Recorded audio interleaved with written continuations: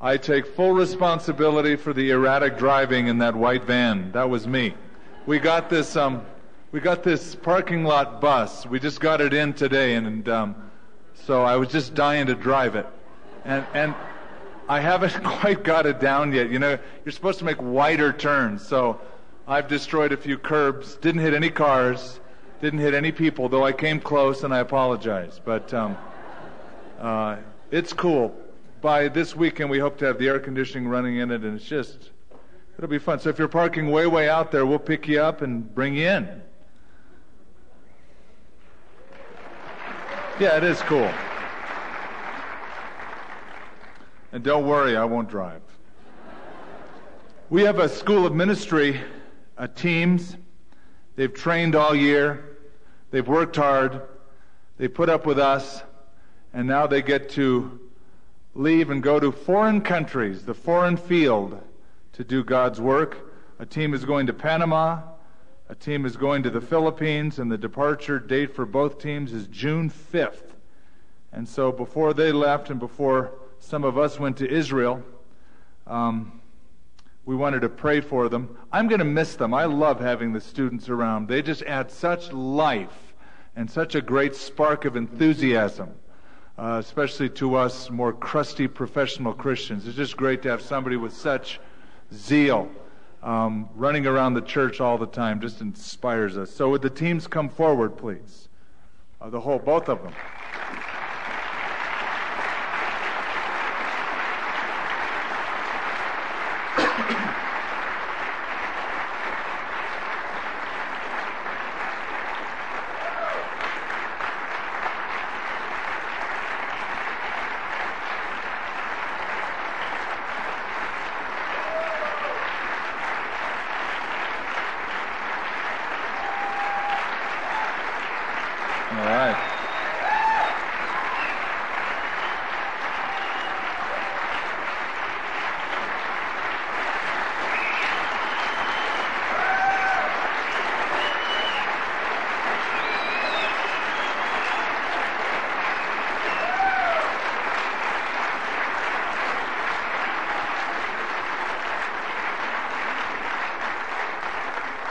It is exciting. The only not exciting part, guys, is that you lost part of your reward in heaven because you just got some of it here. But other than that, we'd like to pray for you. Who's going to the Panama? Raise your hands. And who's going to the Philippines? All right. Deal, did they all pass? Let's pray, he said. Father, we want to thank you for these students who have come to our school of ministry and spent the last year studying, praying, discerning your will, and then bonding in relationship with others, developing a like-mindedness with each other and, most of all, with your heart, so that they can go out and adequately, joyfully, clearly represent you. We believe, Lord, that you've handpicked these, that you have a design for their lives and ministry in Panama and in the Philippines. Lord, we pray for your protection upon their lives, their travel. We pray, Father, you'd keep them from illness. We pray that you would make their words, their witness, their actions effective in bringing people into the kingdom. We know, Lord, that lives will change, most of all their own. And then, Father, we pray that when it's all over, that they would not lose the zeal and the drive and the spiritual appetite that has been developed. Use them.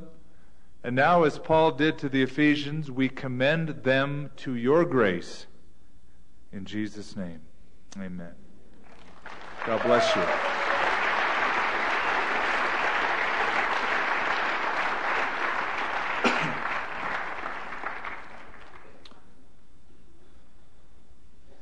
We're in the book of Ruth. We're in the second chapter of the book of Ruth, if you turn there tonight.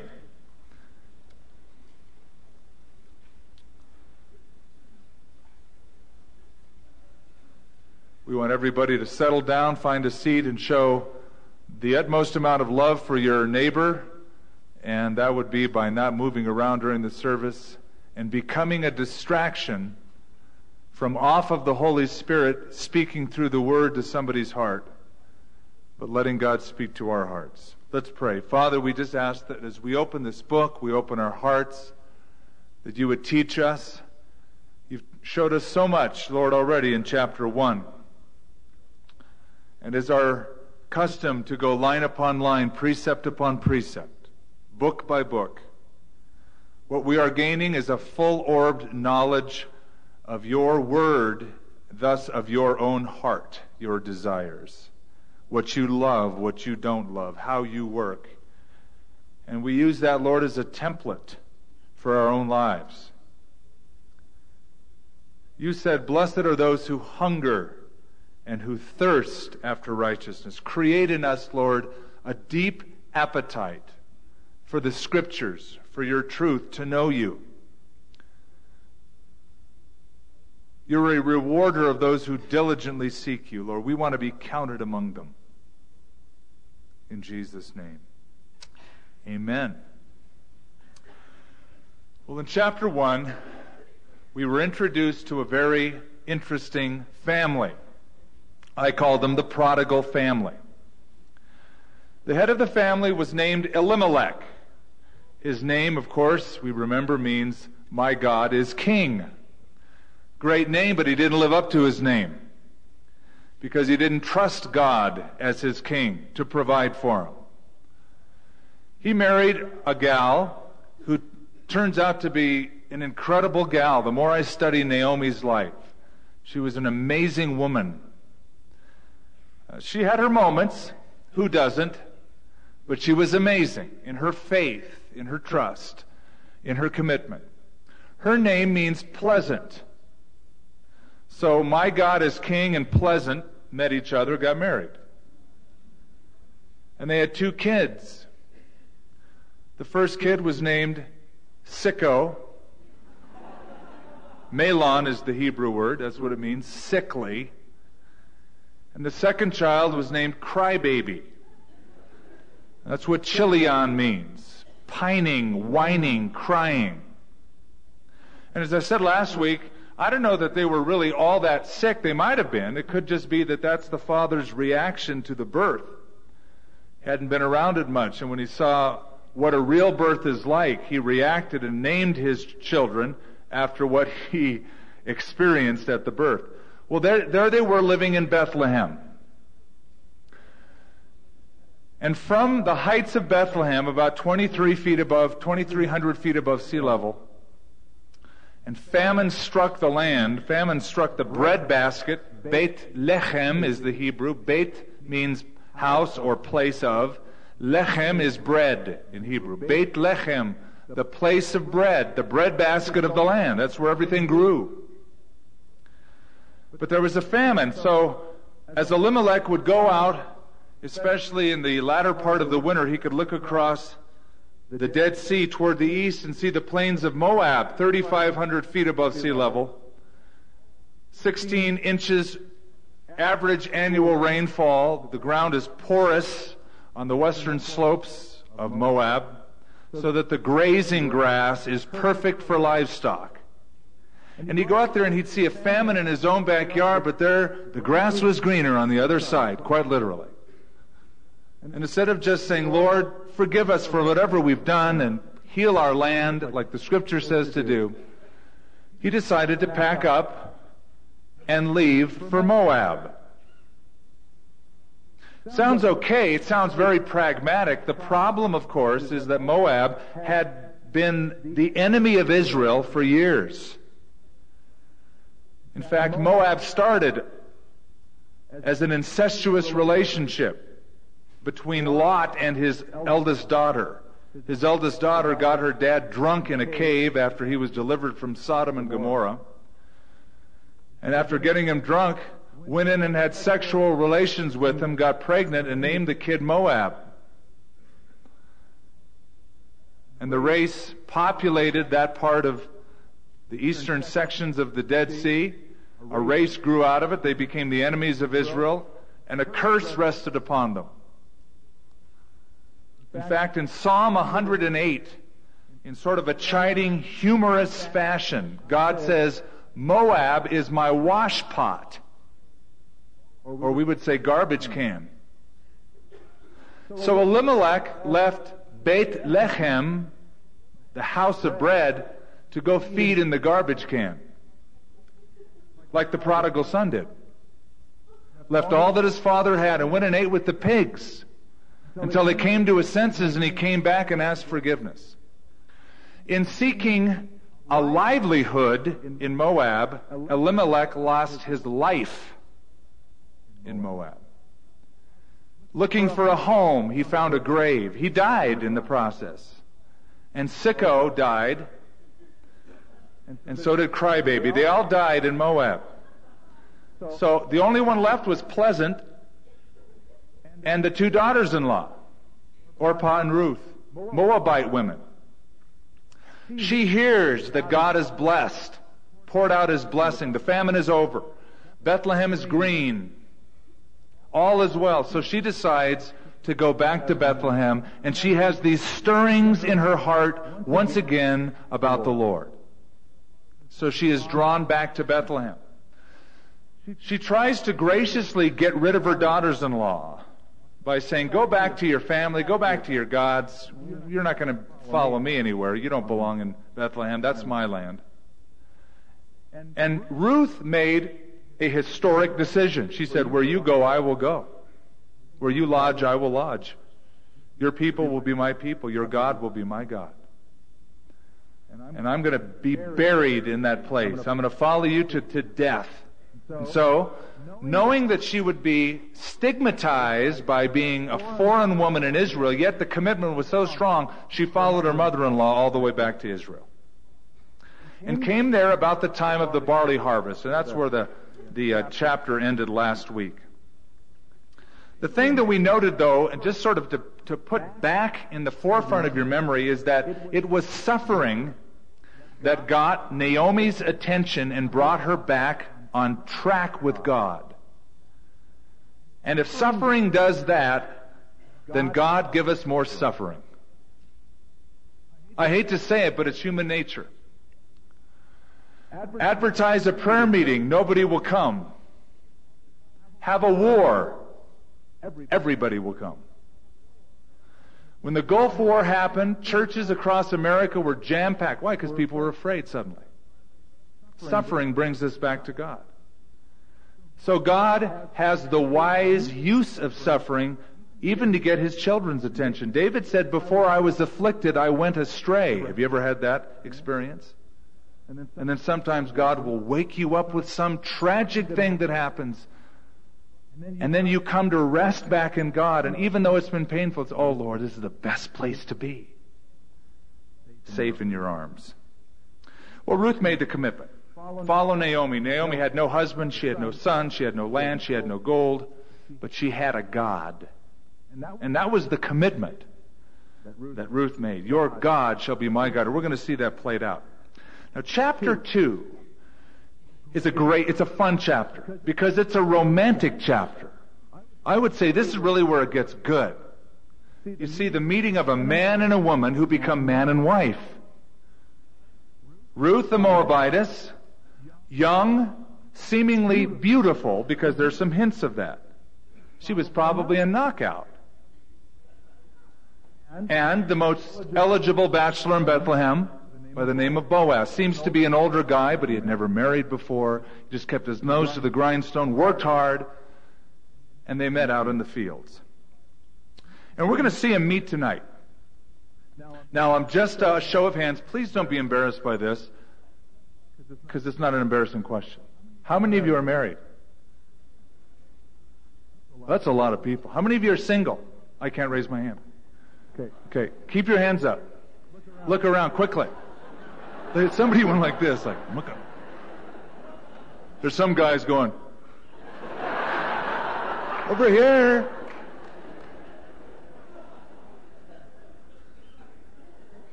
What were the traits that brought these two together? What was it that made them connect? What were their attributes that they noticed about each other that we can notice? And I would even ask, what traits, for those who are single, and there's a good mix here tonight of both, should you be looking for in a future Mr. or Mrs.? We're going to look at some of those traits tonight. Now, it's funny when I think, it's funny, I can say that now that I'm married, but it's funny when couples date. Because I find that sometimes couples either get way too kind of wacko, spiritual, mystical, and they forget just the natural, that God is moving, but that there's an attraction that you ought to have. I've had couples just like, they don't really like each other necessarily or are attracted to each other, but they just feel called together. I've had them sit in my office. Well, do you love each other? Well, I think we will. Well, that would be a good thing. In fact, it would be a good thing to start like now. Are you attracted to each other? Well, we feel the Lord has brought us together. Oh, be quiet. Give me something more concrete. We'll get to that. And I think sometimes there's just this emotional thing that happens. Oh, you have a Bible. Oh, I have one too. Let's get married. And then others are very confused as to how will I discern, how will I know which person to marry? What are the signals? How will I know for sure? Will there be a vision, a sign, a halo? And so they wait on the Lord. Sometimes they wait so long, I think the Lord waits on them. I read this little quote. It says, some people are unmarried for the same reason some drivers run out of gas. They pass too many filling stations looking for their favorite brand. Now, I'm all for having the right ingredients in a gal or a guy. Just make sure that you're working off God's checklist, not your own. I remember a guy, he's now married happily with 2 children. But he didn't get married for a long, long, long time. In fact, I finally said, I don't think anybody's going to marry you at this point. I just think it's over for you. Because he was just like, he had this incredible list of what he wanted in a girl. Well, what do you want her to do? Well, I'd just like her to be faster than a speeding bullet, jump tall buildings with a single bound, know the Bible better than anybody, and be Miss America. What? And he had this list that nobody could ever fulfill. So I put my arm around him one day and I said, let's just suppose she exists somewhere on the earth. Why would she want to marry you? What do you got? Because if she has the same list, look out. There's some contrast that I want you to notice in this relationship, even before we get into the text. If opposites attract, then Ruth and Boaz are prime candidates. Because Boaz is Jewish, a child of the covenant, the chosen race. Ruth is a Moabitess under the curse, not the chosen race. Boaz is very wealthy. She is very poor, being a widow, being a foreign widow. He is the owner of an estate. She is the gleaner of the estate because of her position as being a poor widow. And yet they meet and they fall in love. It's a great story. It's a very romantic story, and we're going to save the allegorical part of that for another time, next time probably when we meet, that it is a type of Christ in the church. There's a romance of redemption built into this where Boaz becomes a type of Christ, and you will see it very clearly. But we want to take time with that. But I just love the way God weaves this together and the traits that they exhibit and how they were attracted to each other. It's a beautiful story. I read this story about William Jennings Bryan, who was a great American orator as well as a defender of the Christian faith.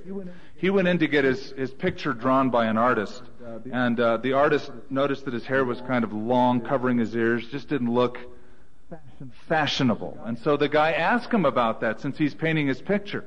He said, why do you grow your hair so long over your ears? He said, well, Good question. There's a romance connected with it. When I was dating Mrs. Bryant, she didn't like the way my ears stuck out. She always said, your ears stick out. They kind of look funny.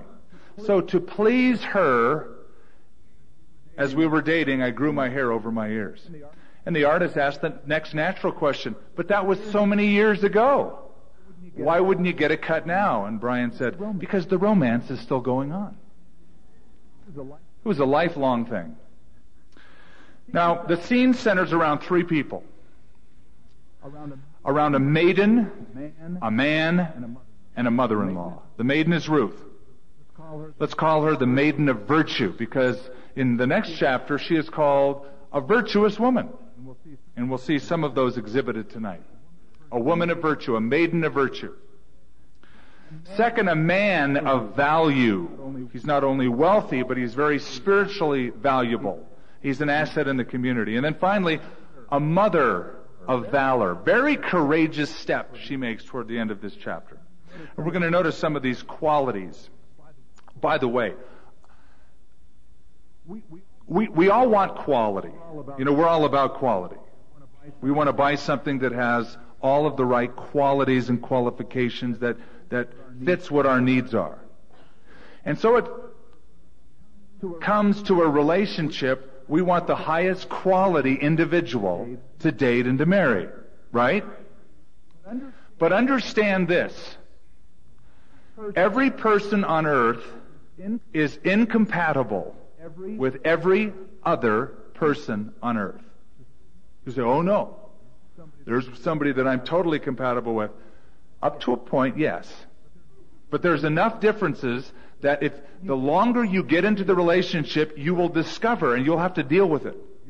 We don't see that way. We're not compatible in that area. And that's all right. You just have to realize that nobody is perfect. You're certainly not. And I'm certainly not. So if we understand that, we can enter a relationship with maturity. We can work through the problem areas. We get to a rough spot, so what? We made a commitment called till death do us part.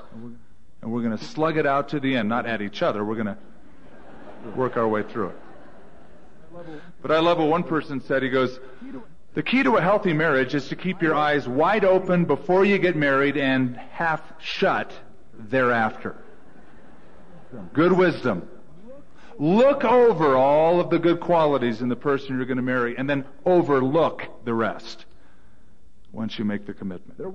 There was a relative, verse 1, of Naomi's husband, a man of great wealth, of the family of Elimelech. His name was Boaz. Boaz was wealthy. Wealthy, no doubt, because he was a hard worker. And the Bible commends diligence in work.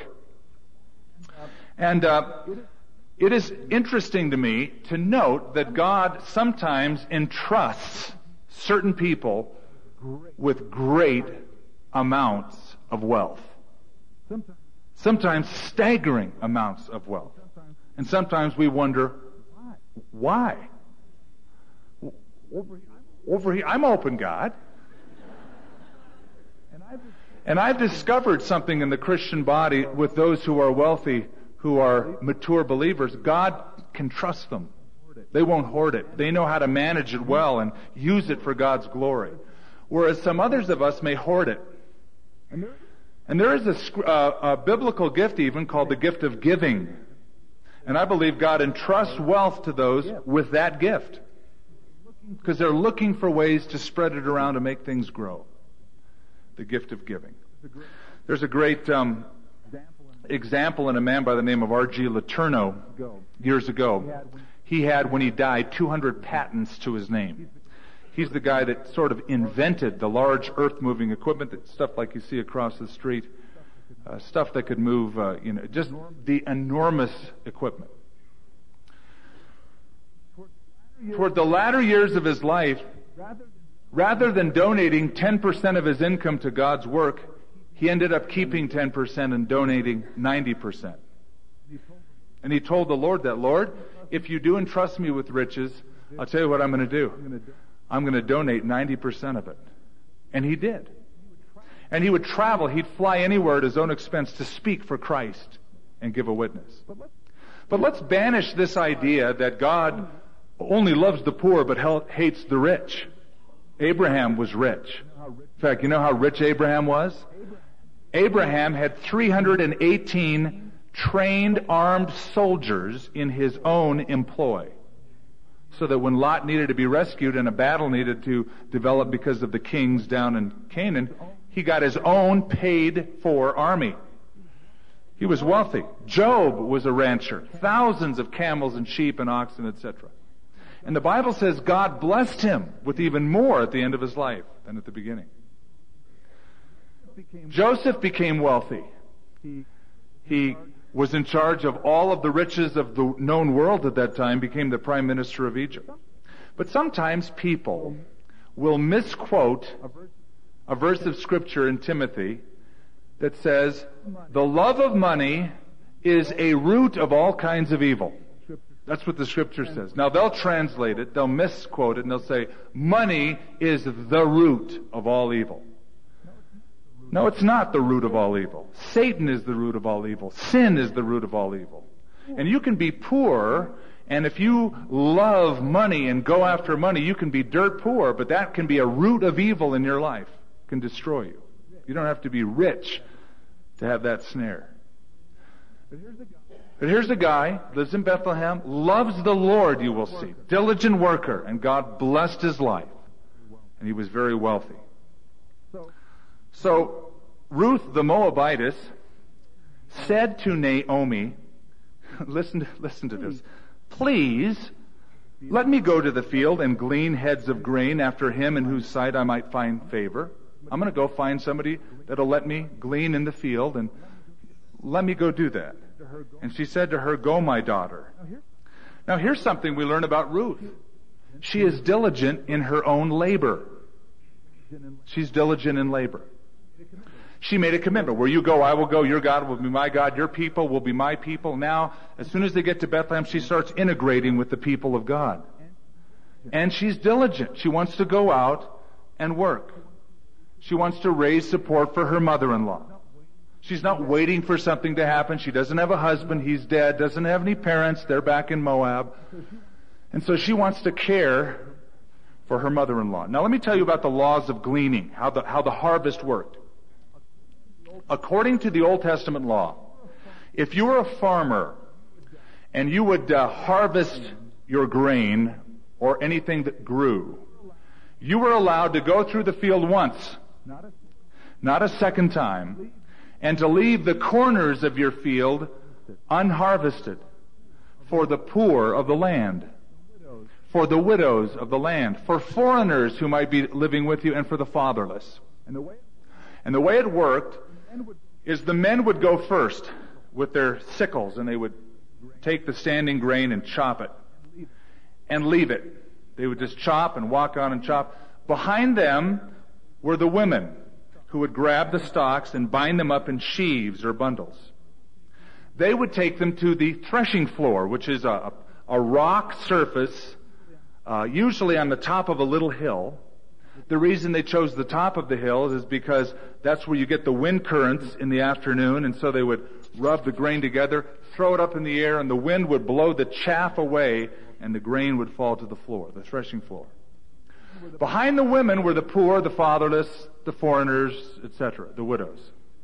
And they would take whatever is left over. Up to 25% of a person's field was sometimes left for the poor of the land.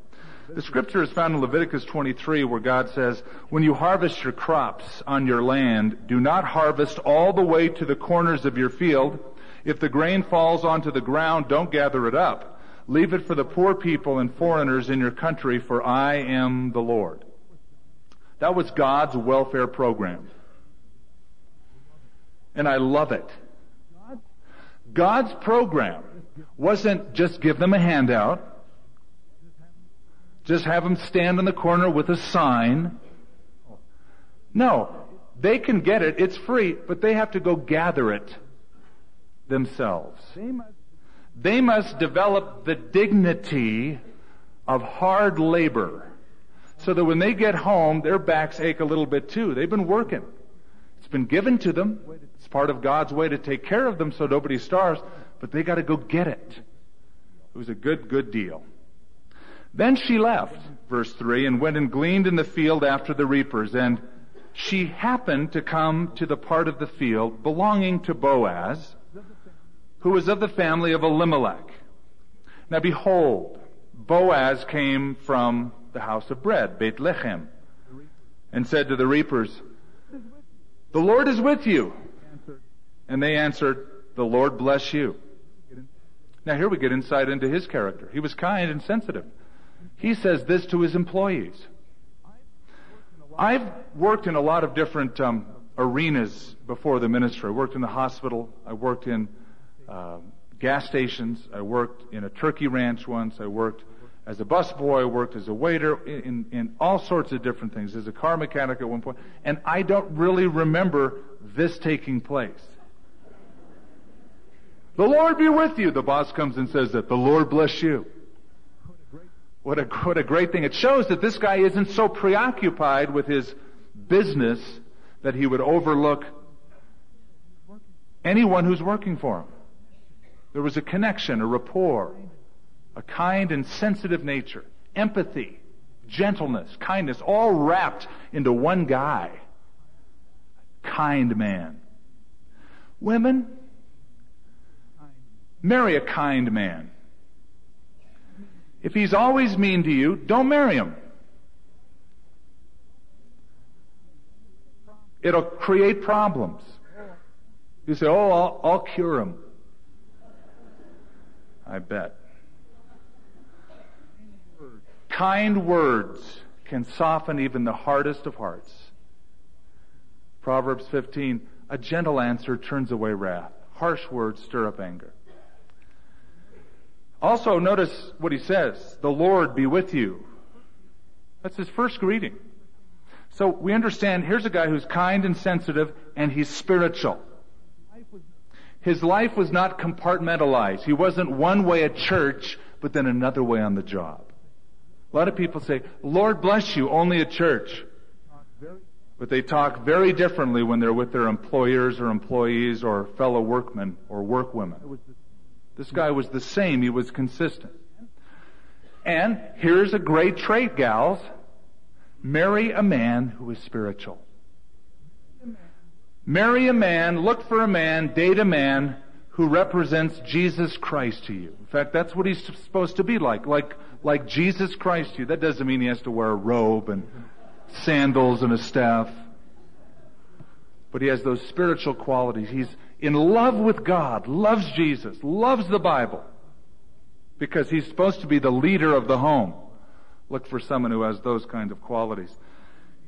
2 Corinthians, when Paul wrote to them, he said concerning, I think, kind of broad-band relationships in general, do not be unequally yoked together with unbelievers. Or as the RSV puts it even better, don't be mismated. Don't be mismated. Don't be unequally yoked. Now the imagery comes from plowing out on the farm. A wise farmer, to plow a field, well, they'd always get animals of the same species. They wouldn't get an oxen and like a rabbit and tie them together. It just wouldn't work. So they get 2 oxen. And a wise farmer, since these animals need to respond to the input that he's going to give them, they need to be about the same size, about the same temperament, and about the same speed. So that when he gives them the command, there's an even pressure that is exerted on the wooden yoke that goes from neck to neck, and it pulls evenly. If not, how will your field look? Or they won't go at all. One will decide to go and they go, "I'm not going." They get stubborn. They both need to respond together. And so it is in a relationship. God knows you will never be happy if you're with someone who's going in the opposite direction that you are. It's difficult. "I want to serve the Lord." No. Now some people call this missionary dating. "Well, I'm going to date an unbeliever. Well, it's just going to be like my my missionary evangelism calling in life. What, to date unbeliever? Oh yeah, I'm going to lead him to the Lord. Well listen, if you want to do that, just know this. Missionary dating usually leads to missionary marriages. Often does. I've seen it too many times. If you're unmarried, go slow. Be wise. Look for these kind of qualities. Kind, gentle, spiritual. The Lord bless you, he says. Then Boaz said to his servant, who was in charge of the reapers, whose young woman is this? This is where it gets good. He notices her. There's a pretty girl. Is there anything wrong with that? No, I think that's how God made us. That shouldn't become the be-all, end-all, but he looked at this gal and she was cute and he thought, wow, well, who is she? He cast a romantic look at her. So the servant who was in charge of the reapers answered and said, it's the young Moabite woman who came back with Naomi from the country of Moab. Now everybody in town, it was a small town, they all knew the buzz was everywhere. Here's a gal, she's a Moabitess, but she said, your people will be my people, your God will be my God. Everybody knew that. I love little towns, and I hate little towns. I love little towns for their charm. I hate little towns for their gossip. Everybody talks about everybody. But he understood, oh yeah, he heard about her. And she said, please let me glean and gather after the reapers among the sheaves. So she came and has continued. Oh, and she said, this is the guy telling Boaz. She said to me, please let me glean and gather after the reapers among the sheaves. So she came and continued from morning until now, though she rested a little in the house. So this gal made an impression upon Boaz. Probably he noticed her, but had made an impression upon the supervisor. She had the right attitude. She was a hard-working gal, very industrious. And as I said, in chapter 3, she is called a virtuous woman. Boaz says, everybody knows you are a virtuous woman. Which, of course, kindles the memory of Proverbs 31. It's a great verse of Scripture. I've also found it produces a lot of guilt. Unnecessarily, by the way. Women read this and think, well, who can live up to that? I'll read a section. Who can find a virtuous and capable wife? She is worth more than precious rubies. Her husband can trust her. She will greatly enrich his life. She will not hinder him, but help him all of her life. She finds wool and flax and busily spins it. She is like the merchant ships. She brings her food from afar. She gets up before dawn to prepare breakfast for her household. And no nudging, gentlemen, on this one, please. And plan the day's work for her servant girls. So she's obviously wealthy. She goes to inspect a field and she buys it. With her earnings, she plants a vineyard. She is energetic and strong, a hard worker. She watches for bargains. Her lights burn late into the night. Her hands are busy spinning thread, her fingers twisting fiber. She extends a helping hand to the poor and opens her arms for the needy. She has no fear of winter for her household because all of them have warm clothes. She quilts her own bedspreads. She dresses like royalty in gowns of finest cloth. Man, I'm exhausted just reading that paragraph. And so women read that and think, how could I possibly do that? Well, you can't in 24 hours. The context isn't from, you'll do this from sunrise to sunset. This is the context of an entire lifetime. Here's an entire lifetime, a career of a wife and a mother, an industrious gal. She's involved in business and different stages of her life, but encapsulates her whole life.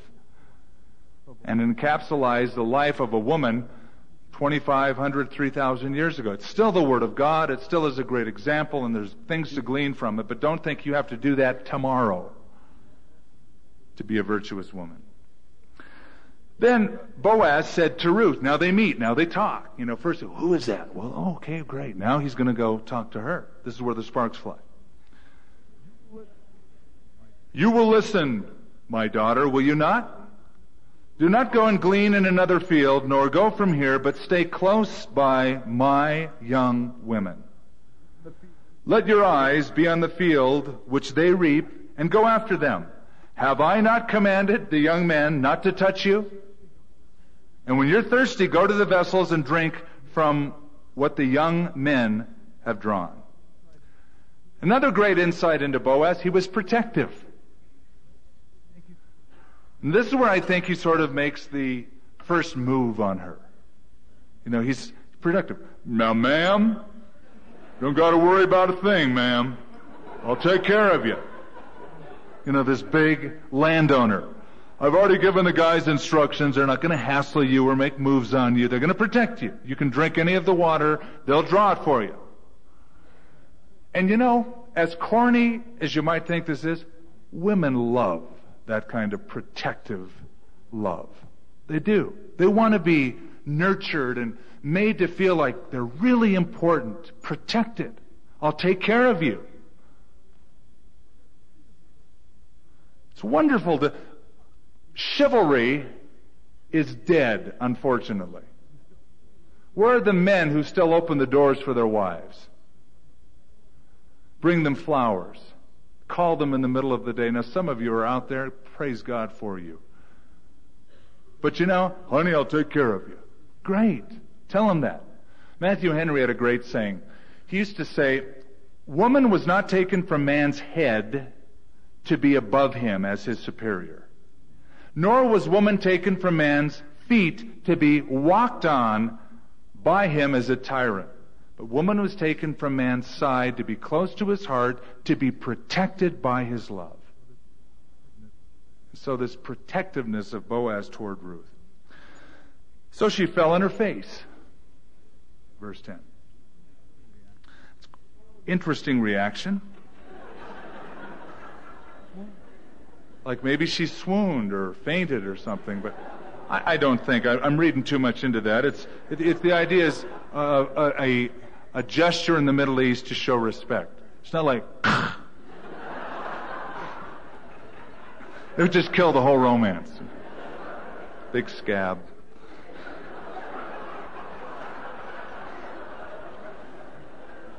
Okay, sober up. This is scripture. So she fell on her face.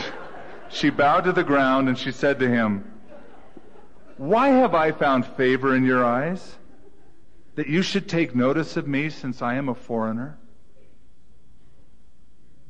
What a gracious, gentle response. Humble response. Bowing down. Why have I found such favor?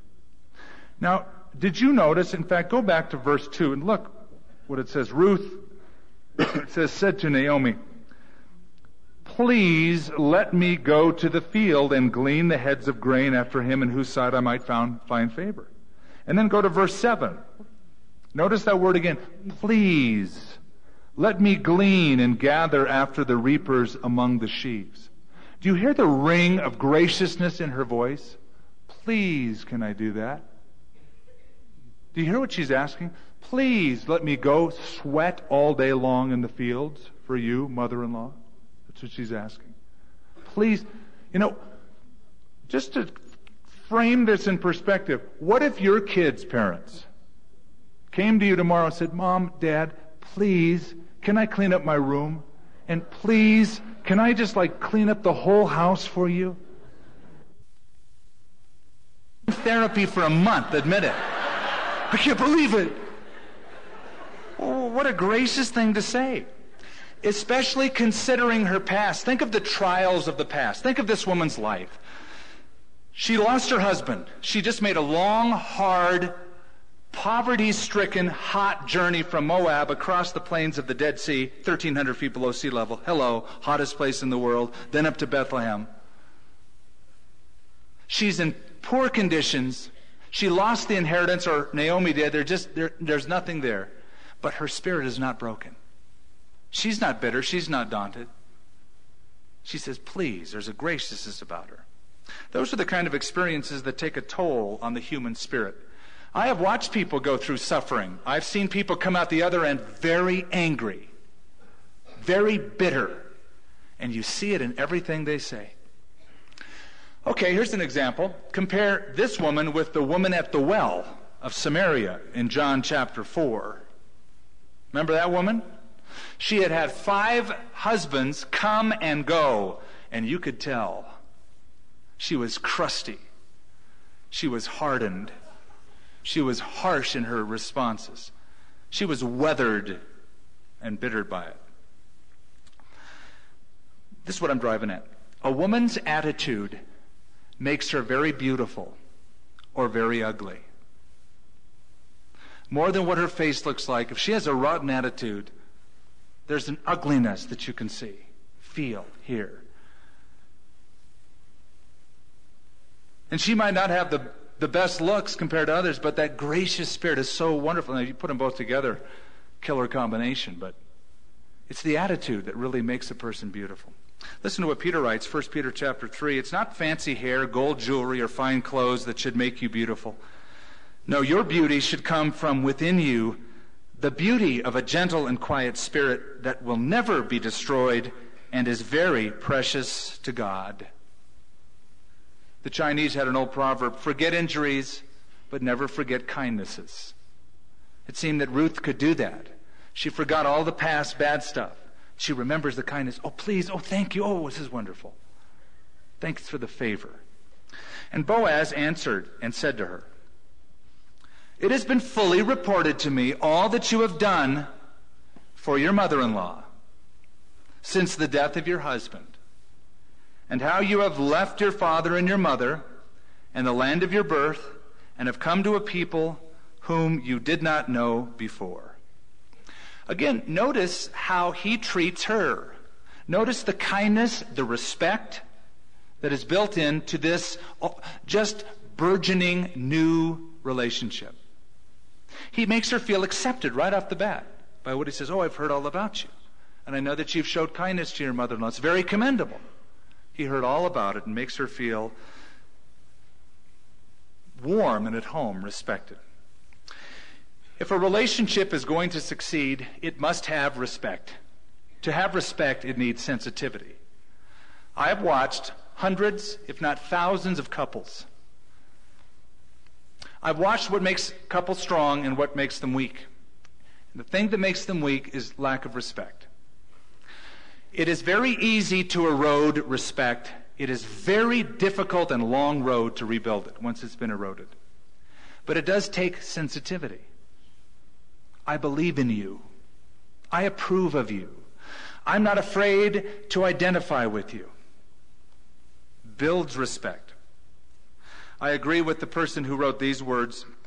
If there are any kind words to be spoken, let us speak them now while our loved ones are yet with us. If there are loving deeds to be done, let us do them today. Flowers on the lid of a coffin and a nice epitaph on a tombstone bring no cheer to the dead. How many emergency rooms I have been in and watched somebody crying over a corpse. I'm so sorry, if I could do it all. What I really wanted to say was, it's too late. And so to build into the relationship, respect, love, sensitivity, affirmation, verbalize it. The Lord repay your work, verse 12, and a full reward be given to you by the Lord God. Yahweh is the word, the covenant name for the Hebrews. The Lord God of Israel, under whose wing or wings you have come for refuge. Now this is sort of like a little prayer, a blessing he's given her. And what's interesting is that this prayer is going to be answered by him. The Lord's going to use him, the one who uttered the prayer, to answer the prayer. She's going to take refuge under his wings as she trusts in the Lord. He was godly. She was godly. She was godly and he knew it. That's why he's free with the name of God with her. The Lord do this for you. Because you are the one, remember Ruth, who said, your God will be my God. And since you have come to take refuge under his wings, I recognize that about you. You are spiritual. You are godly already. And may God bless you for it. Now, guys, you're going to find a gal, make sure she's godly. Was she godly? Well, she did mention God once, but she really looks good. Beauty is vain, Proverbs 31 says. A woman who fears the Lord, she shall be praised. Find a godly woman, one who's madly in love with Jesus Christ, passionate for him. What a beauty that is. It's so great. You know, if you select one crowning quality of the American culture that a man has for a woman, it would be physical appearance. I saw a special on a news program all about what Americans can't live without. And it was called Physical Beauty. Americans' obsession with looks and beauty, what people can't live without. Well, and there's nothing wrong with looks, but just understand that it is temporary. We've said it before. Our looks change from year to year. I'm noticing it more as I look in the mirror at my own mug. And I just say, okay, you know, there's so much you can do. But we're all fighting a losing battle. And I'm not afraid of the battle. Somebody asked me the other day, are you gonna like thinking of like coloring your gray hairs? Why? I've earned every one of them. The Bible says it's a crown. I'll get more.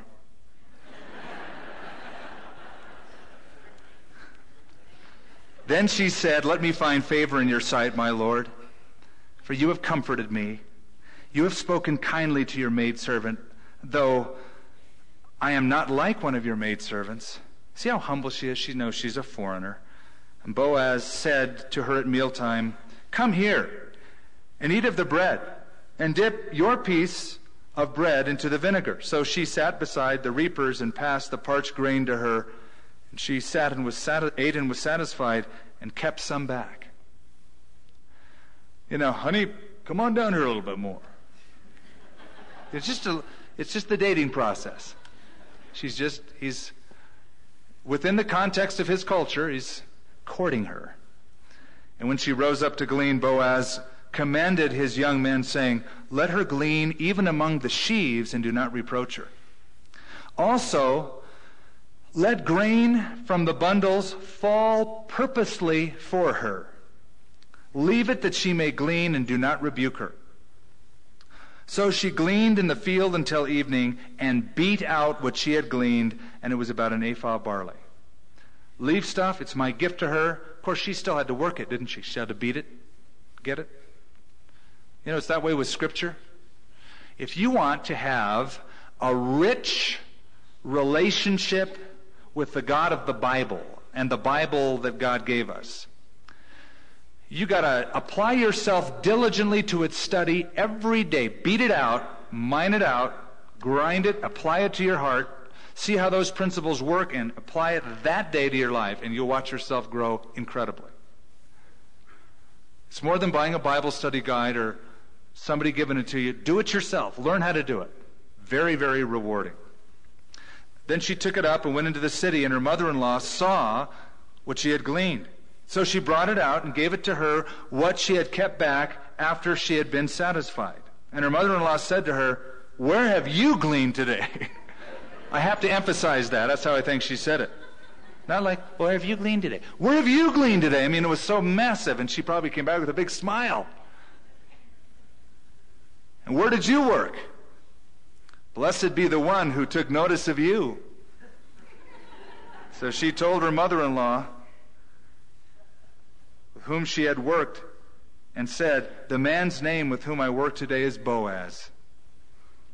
Naomi said to her, now you're going to watch Naomi take on the role of matchmaker. Blessed be he of the Lord, who has not forsaken his kindness to the living and the dead. And Naomi said to her, this man is a relative of ours, one of our close relatives. Ruth the Moabitess said, he also said to me, you shall stay close by my young men until they have finished all of my harvest. And Naomi said to Ruth, her daughter-in-law, it is good, my daughter, that you go out with his young women, that the people do not meet you in any other field. Stay there. Latch on to this guy. Don't cast an eye on any other field. So she stayed close by the women, the young women of Boaz, to clean until the end of the barley harvest and the wheat harvest. and she dwelt with her mother-in-law. Naomi is a mother of valor. I'll tell you why. She sees what's going on, and I'll explain the relative thing next time a little better and how the type of Christ thing works. But Naomi has the courage to affirm her and bless her for this new relationship that she sees is starting up. Praise God, she says. Stay in that field, honey. And what I admire about her is that she was fully behind her daughter-in-law's choice and the feelings that obviously showed when she came back home. She could have been a lesser mother-in-law. After all, this gal was once married to her son. And she could have said something like, well, you're never going to find anybody as good as my boy was to you. She could have been a mother outlaw instead of a mother-in-law. But she didn't act that way. There's a principle I see here. Marriage begins by leaving father and mother and cleaving to one's wife or husband. So every young couple that wants to get married, I always ask them this, well, what do your parents think about this relationship? Sometimes they will say, oh, they're so excited, they're planning it all. Ooh, red flag, watch out, not a good thing. Or, well, it's going to be okay, but my mom really thinks he's a jerk. Both of those responses, you're heading for trouble. Now, those are navigable waters, even though they're very rough. But those aren't the best responses. The best response is for the parent to say, whether they agree with the decision or not, once the decision has been made and you try to guide the child, is to say, I'm behind you. One of the greatest gifts that parents can give to children is to release their children. To give them away. Every marriage, who brings this woman to be married to this man? That's a formality. I think that parents should verbally say to their children, I am done in my responsibility. You're not going to turn to me and lean on me anymore. I'll give you advice still. I'm still going to be here if you need some help. But to verbally say, you now must be connected with this man or this woman. And sever the relationship of dependence. Because some parents try to hold on and then ruin the marriage later on. And then the child, just to be safe, the young couple has to move away from them. The release is very important. Now, we have 5 minutes left, so we're done with the chapter. But I do, before we close, want you to notice a sub-theme of this chapter. We've hinted at it, and we'll look at it even more in depth at another time. But it's called providence. There's God moving behind the natural scenes. He's moving, I like to say, supernaturally, naturally. It looks very natural. Guy meets girl. Guy falls in love with the girl. Girl falls in love with the guy. They get married. Blah, blah, blah. But there's something even more than that. There's a sovereign God working behind the scenes, pulling all those threads together. That's called providence. Now, don't confuse providence with the miraculous. Some people do. It was a miracle. What was a miracle? A baby was born. Oh, that's not a miracle. That happens every day, everywhere, for thousands of years. Is it cool? Yeah. Is it amazing? Yeah. Could you do it? No. God did it, but it's not a miracle. It's within the scope of natural workings in our world.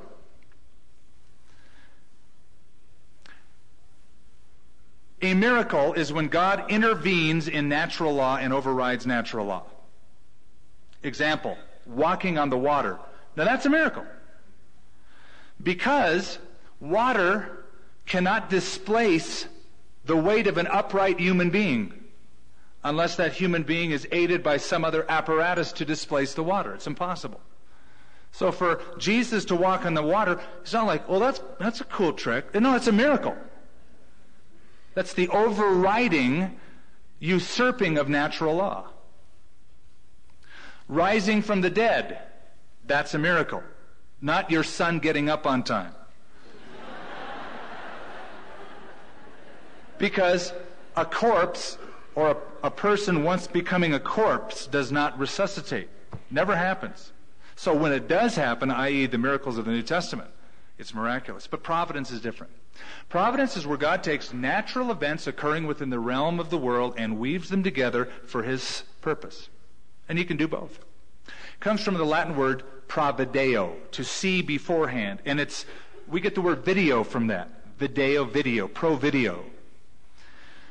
And it's as if God has your life on a film strip. And he splices and cuts and moves whatever he wants for his own purpose, providentially.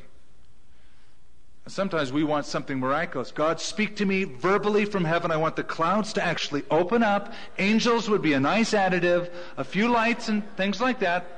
But I just want to know for sure it's your will. But God usually works providentially. And we see it here. From a natural perspective, it's an ancient Middle East family who are in an agrarian culture, who are undergoing a famine that was probably common in certain parts at that time, who moved and then came back, and the law of ancient levirate marriages brought these two together, and they became part of the genealogical record of a man named Jesus. And that's how a lot of people approach the Bible, just like that. But supernaturally, it's very, very different. Supernaturally, we can see how God is weaving things together, like the timing. When did they come back? Chapter 1, verse 22. At the time of the barley harvest. That's providential. They happened to come back at the time of the barley harvest. Why is that important? During the barley harvest, which is around April, May, it's a part of the first fruits, the first standing grain that develops. During the barley harvest, the professional farmers are out in the field along with the poor of the land doing the gleaning. If this were to occur in winter, that would be the time when they plant or prune, and only the men would be in the field. So because it's the barley harvest, there's a good chance that Boaz and Ruth are somewhere going to be out there together. Timing was perfect. Second, the place.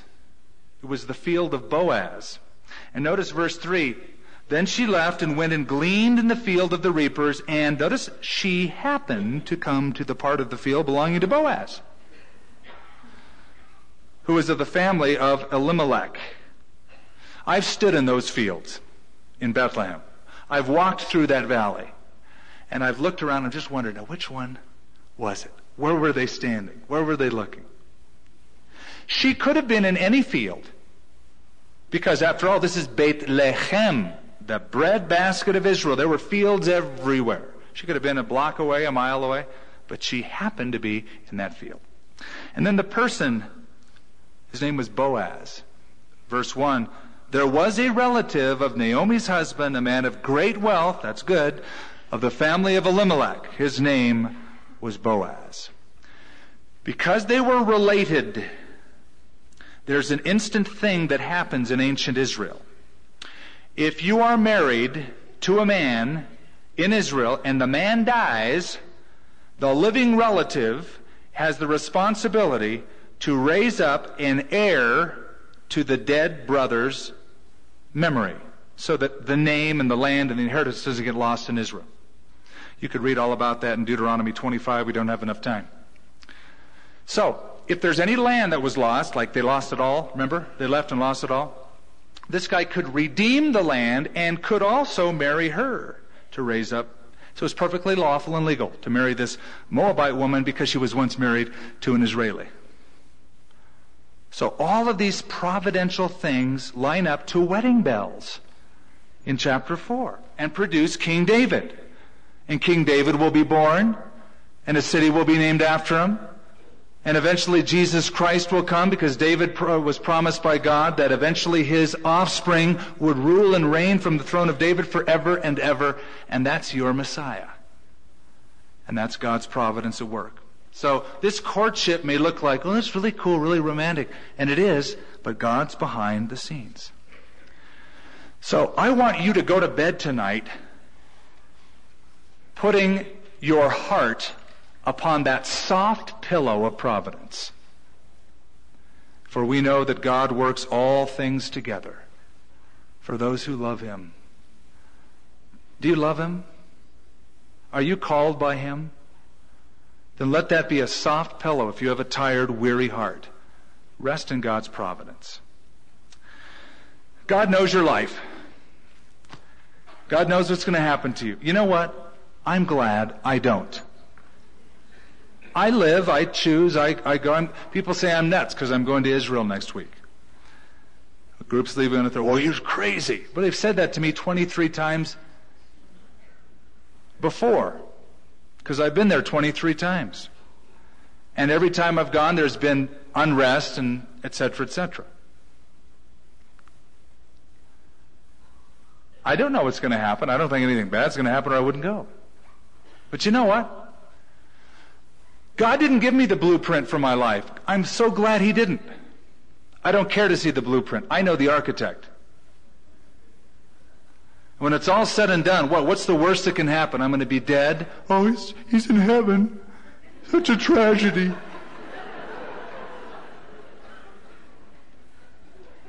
God knows. What a great way to live. Trusting. Putting your heart on the soft pillow of God's providence. Father, we thank you tonight for this great lesson. And we sort of ran through it, but Lord, I pray that those salient points, those strategic elements would comfort us. We've seen so many so far. We've covered half of this book.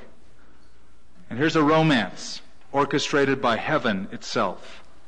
It just so happened she was in a field. It just so happened to be at the barley harvest. And it just so happened that these elements came together, but it didn't just so happen. It was just so orchestrated by the divine architect who is sovereign in His providence. And so we trust, we rest, and we pray that we would make wise choices with people, relationships, life, that we would so learn the Scripture that its principles would master us. In Jesus' name, amen.